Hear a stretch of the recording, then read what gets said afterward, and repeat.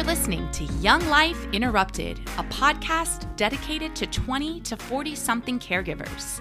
I'm your host, Adrienne Glussman, changemaker and professional speaker on the topic of millennial caregiving, and a former caregiver to my mom, who battled multiple system atrophy.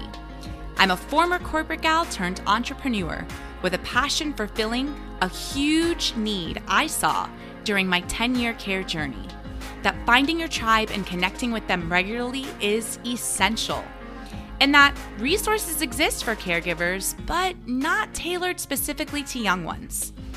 I help young caregivers find community and connection to support them through every step of their care journey. Now, I'm ready to share stories, insights, and tips with you here week after week. Caregiving at our age is your unfair advantage. So if you're looking for support, you're in the right place. Let's kickstart today's episode.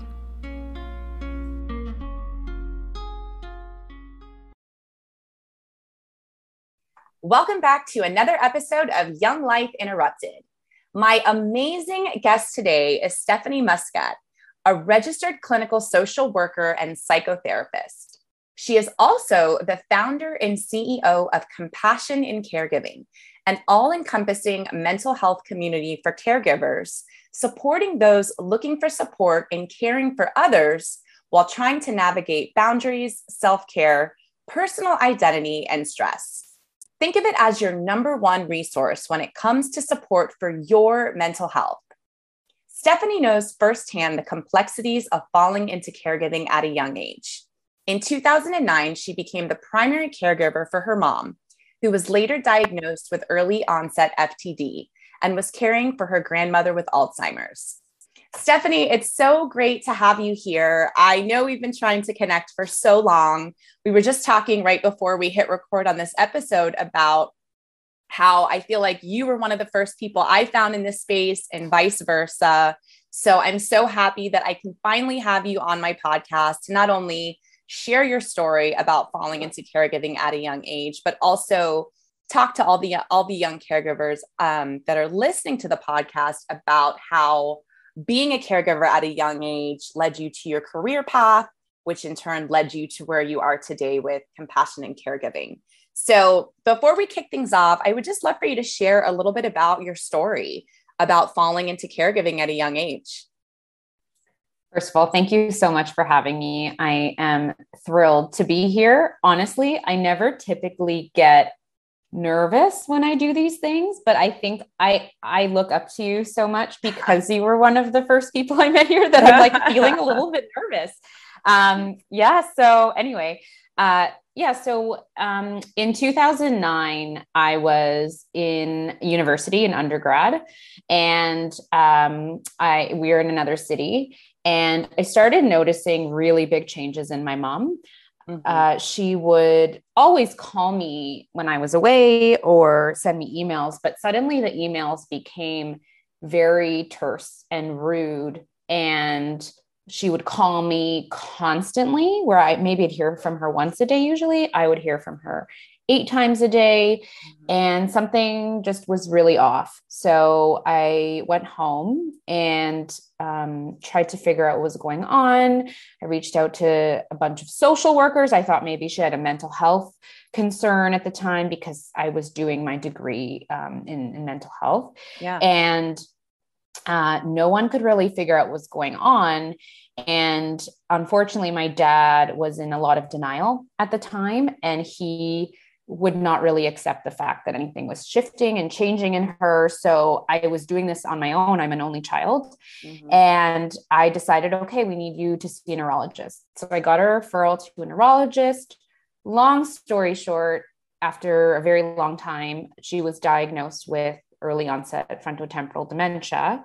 Mm-hmm. But for those first few years, when we were trying to figure out what was happening, I was going back and forth from school to try and care for her. I no longer could be that person that I was in my 20s. I was now her caregiver, and I, couldn't focus on anything. I was a disaster. I wasn't seeing people anymore. I was just focused on her. Yeah. And that completely shifted my entire life. And while I was going through that and figuring that out with her, my grandmother started displaying facets of Alzheimer's. She was much older, in her 90s. And so that wasn't really a surprise to me. Right. But then she declined and ended up in the hospital. And so I was then navigating her care and my mom's care and somehow surviving. I don't really know how. So that's how I started being a caregiver. And then it was a few really, really, really rough years. And that really opened my eyes to a world that I'd never seen before. Mm-hmm. Yeah. I think that's why we connected so early on. I mean, being an only child, I mean, even when you're not an only child, because I hear so many stories about people with siblings who don't help out. It's so much that you had to take on. And to your point, like your parents were married, but with your dad in denial, like you really had to step up to the plate, and somebody had to step in and start figuring out what was going on and the care that you needed to put in place for your mom. So I'm curious, did being a young caregiver and your mom's condition and everything that you went through, I know you said you were in university at the time that you had to start caring for her, but did that lead you to the career path that you were on, or did that come before? Did that fuel you to want to pursue psychotherapy and clinical social work? So it's a good question, and it's kind of an interesting situation. So I always loved mental health. I originally went to university wanting to be a veterinarian. I've wanted to be a veterinarian since I was 2 years old. And then when I realized that I didn't like organic chemistry and physics, I kind of threw that out the window. And I've always loved helping other people. I was always that person people would call when it had to do with their mental health. Mm-hmm. And I loved mental health. And I was also doing a degree in psychology and neuroscience. So to me, it was a perfect fit. And I was already doing research in it. But then when I got my master's degree in social work, realizing that absolutely this is what I was going to do, I was put in a placement at a hospital. And the floor I was on was a general medicine floor with people who primarily had dementia. And I was terrified because I thought that going there was going to bring up all of these things for me about my mom, because my mom was still very much there. Yeah. And I was going home and seeing her, every so often. I was so scared. But then the second I hit that floor, the passion and the familiarity and the ability to empathize with other people and caregivers who are visiting the patient, who was usually the dementia patient, it all came out, and I just fell in love, and all those fears went away. And I realized over the next 7 years, like, this is what I'm meant to do. And it gave me so much joy and excitement to work with them, regardless of the situation. And it was really during the pandemic. And when that hit, I was on mat leave with my second child. And I was speaking to my colleagues in the hospital and seeing that their caregivers could not even enter the hospital to see their loved ones. And they were disasters. And my colleagues would call me and say, like, this is a mess. We're calling them. They can't even see their loved one. We're video chatting. And I thought to myself, if there was ever a time when a mental health support service was needed for caregivers, it's now. And I don't think I can wait anymore to do this. We're just going to do it. I don't know what it was. I just woke up one morning and said, this has to happen now. Yeah. And that's when I did it. And it's evolved from there. And now we have a whole company, and now it is what it is. Yeah, I love that. And, that kind of brings me to compassion and caregiving, which really kind of manifested itself out of the work that you've done, your expertise and your experience, but wanting to take it probably to the broader masses of caregivers, not just caregivers that you were working with, in a hospital setting, but seeing that you could have a greater impact on the larger caregiver community. So I'd love for you to talk a little bit about compassion and caregiving. I know that it's largely focused on helping caregivers with their mental health, but also focused on helping them with self-care, helping them with boundaries, like all the things that caregivers are told that they need to work on, but might not know how to, might not feel like they have the time and energy to, or the resources to. So I'd love to hear how compassion and caregiving helps caregivers with that, because I feel like that could be so valuable to so many caregivers that are listening. Yes. So compassion and caregiving, it aims to fill a gap and a void that I always saw when I was a caregiver, which is specialized care that is made and tailored just for that person. Mm-hmm. It's not, a large group for 20 different people who are on completely different wavelengths and caring for completely different people that made me feel more isolated in the end. Yeah. Or seeking support from a therapist who didn't understand my situation in any way, shape, or form. I wanted to change that narrative. Mm-hmm. And so it offers in Ontario one-on-one psychotherapy to caregivers, which, as you said, I can understand caregivers. I've been there, but I've also worked with all sorts of caregivers for many years. Mm-hmm. So I offer my expertise in that, but I'm also helping caregivers figure out how to get themselves from a place of extreme burnout or extreme grief or extreme hardship and shock to a place where maybe they can find some balance or figure out some techniques to ground themselves or get themselves through the day and find joy again. Mm-hmm. That's a big part of what I do. And then outside of Ontario, I've created a group support program that anyone can join. Most of our people are from the United States, actually, and they'll come together. I try to bring like-minded caregivers together because I want it to be a group where people can relate as much as possible. Yeah. And we have a 6-week online on-demand program where they go through kind of a webinar each week. We meet every single week as a group. And this time around, we have guest speakers coming. It's a really nice experience. Mm-hmm. And then I have the podcast, which, yes, as you also have the podcast. So I have a podcast for caregivers. And then I offer resources on my social media platforms. And I try to offer something for everybody because, not everyone can pay for the services, and I still want them to be included. And then if people are really interested in joining, I try to provide something for them as well. Yeah, I think that's so smart. And I love, just obviously given your background, that you offer kind of like a wide range of services for caregivers, but mm-hmm. a huge component is the mental health aspect. And I think that is so extremely important. I mean, I know when I was going through my care journey, I wish I would have sought out like mental health services. Like I never did, because I think, again, it's kind of goes back to, I can handle it. Like I don't need someone else to help me with my mental health, even though I'm on the bathroom floor crying, like thinking that there's nothing that my life is going to become, like being in the darkest of dark places.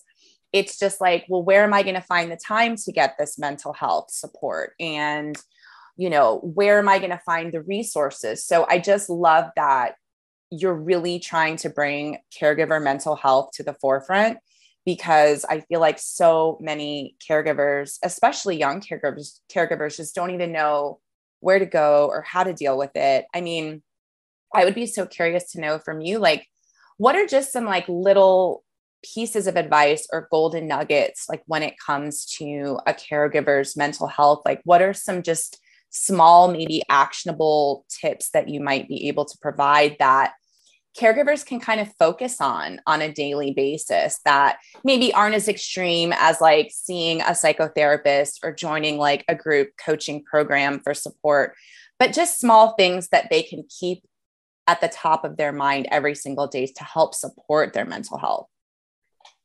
A lot of caregivers will say to me, I have absolutely no ability to care for me. And between everything that I'm doing, whether that's working and taking care of children and taking care of a parent or whatever, I don't have the time. But my argument is that if you don't take care of you, you are going to just fall on the floor. Like it's impossible to keep going like that ongoing. And I've seen it time and time again. Mm-hmm. So something I will always recommend to someone as a first step is to schedule something in your calendar that's even 10 minutes to start, and make sure it's there, because if it's not there, you're not going to do it. Yeah. So, let's say every day you have a lunch break at work and you're not really taking that lunch break. It's putting it in your calendar, making the alarm go off, seeing that, putting your phone to the side and saying, for the next 10 minutes, I'm eating my lunch. Or for the next 10 minutes, I'm going for a walk. Yeah. Or for the next 10 minutes, I'm doing something that isn't distracting, because then you're actually present and processing the care for yourself, and you're actually engaged in it. Mm-hmm. Because you can easily say, well, I sit at night and I scroll my phone on the toilet, right? Yeah. You're not really engaged and present there. You're like, I don't know, in some alternative universe, and that's not really going to help. Sure, it's something nice to do, but being present in that really helps, because you can say, wow, I really did take care of myself. And then from 10 minutes, we'll amp that up, to half an hour. But yeah, start scheduling something for 10 minutes a day, and it's not negotiable. Just like it's not negotiable to care for other people in your life, it's not negotiable to care for you. Yeah. Yeah, I love that. And, I truly believe that everybody, you can find 10 minutes, right? Like, even if it's waking up, I mean, you're a mom of 3. I mean, I'm sure you figured out how to find 10 minutes just to be able to have some of that time for yourself. Like, whether it's waking up a little bit earlier than that your carry is going to wake up if you live with them and care for them 24/7, or if it's like taking that little break, like during their nap or after they go to bed. But I think that that's so smart. Like, I know for me, just even taking 10 minutes just to kind of get outside and take a walk and just try to clear my head. And whether I listen to like a podcast or music or listen to nothing at all, it just really helps like rejuvenate like the mind, body, and soul, even that short amount of time. So I think, to your point, it's like, what is that saying? If you don't care for yourself, you can't care for someone else, or there's something to the effect of that. What and it it's is. So true, because you will 100% burn out. I know so many young caregivers that are listening to this podcast have been at the burnout point, who are at the burnout point, maybe who have gotten past the burnout point because they finally recognize that they need to help themselves, and they need to focus not only on their caring, but also put as much focus on caring for themselves to ensure that their caregiving journey is going to be sustainable.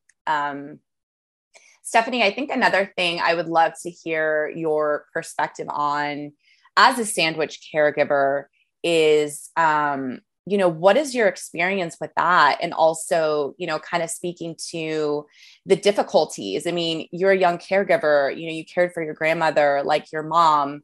I know there's difficulties, which a lot of the listeners can relate to as a young caregiver, in terms of finding support and resources. I'd love to hear kind of your perspective, having gone through all of this. Like, what do you think of all of that? And what do you think that we can do to get better at supporting like the younger generation of sandwich caregivers? Because you're a sandwich caregiver and you're young out there. And there's so many, whether it's a sandwich caregiver, a millennial caregiver, what are your thoughts with regard to that? Because I know that's a huge pain point for so many young caregivers. It's really hard. And it's really hard, especially transitioning into having a child either as a caregiver, existing caregiver, or already having children, and then suddenly you're becoming a caregiver. The balance there in figuring out how to care for both is crazy.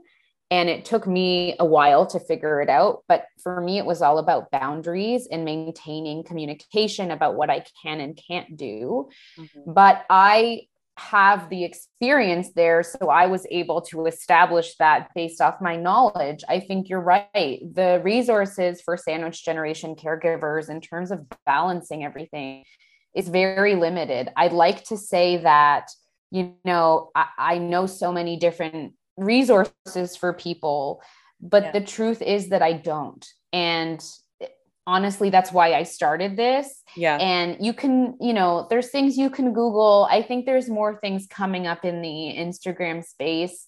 But frankly, I don't know of anybody really except for us that does that. And so, I'm not trying to plug myself. I'm just saying that. But if you're looking for support and you need help, you can always feel free to look us up or send me a message. Check out our podcast. We have a lot of different topics, but I'm really hoping that over time, governments recognize that there is a need for this because there's such a huge population of people caring for others.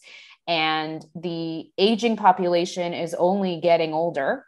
And the baby boom generation is so large that it's bound to happen that there's going to be so many millennial caregivers, so many sandwich generation caregivers, if not already. And people are having children at older ages because things aren't attainable. You have to stabilize your life. You have to find a partner. Like, things are just very different now.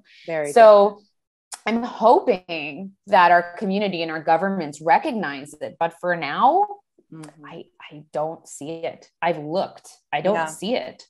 Yeah, I agree with you. I haven't, not to plug myself either, but I feel like myself, there are other young caregivers who have taken their journey and turned it into purpose, but I feel I agree with you. And, there are millions of young caregivers, like millions of millennial caregivers, millions of sandwich generation caregivers out there. And it's like, where else is the support going to come from? So I know that's why I started this podcast and my platform. I know that's why you started Compassion and Caregiving. So to Stephanie's point, like, if you are a sandwich generation caregiver or just a young caregiver who is looking for more support in the type of space that she provided, please, Stephanie, let the listeners know, how can they find you? Where can they learn more about Compassion and Caregiving? Because I want to ensure that these resources that you offer are available to everybody listening. Of course, I'll include links in the show notes, but would love for you to share with everybody where they can get in touch with you. Sure. And I just want to say, if it's outside of mental health, your Facebook group is the place to be. Like, you touch on everything. I'm only mental health specific, really. So for everything, your Facebook group is fantastic. I just want to say that because I've seen it. I'm in the group. But for mental health specific, you can find me at Compassion and Caregiving on Instagram, www.compassionandcaregiving.com. I have a Facebook group. It's not as active anymore, but I do have many previously recorded resources in there that you can take a look at that are previously done and exclusive just on the group. And you can find me there, and you'll find everything about me there. Yeah. Well, Stephanie, thank you so much. This is my first conversation more as it pertains to mental health and caregivers. And I just love from one young caregiver to another. And I'm sure a lot of my listeners will feel the same way, that working with you, should they choose to, on their mental health journey, it's like you are not just an expert in your field, but you've been there, you are there.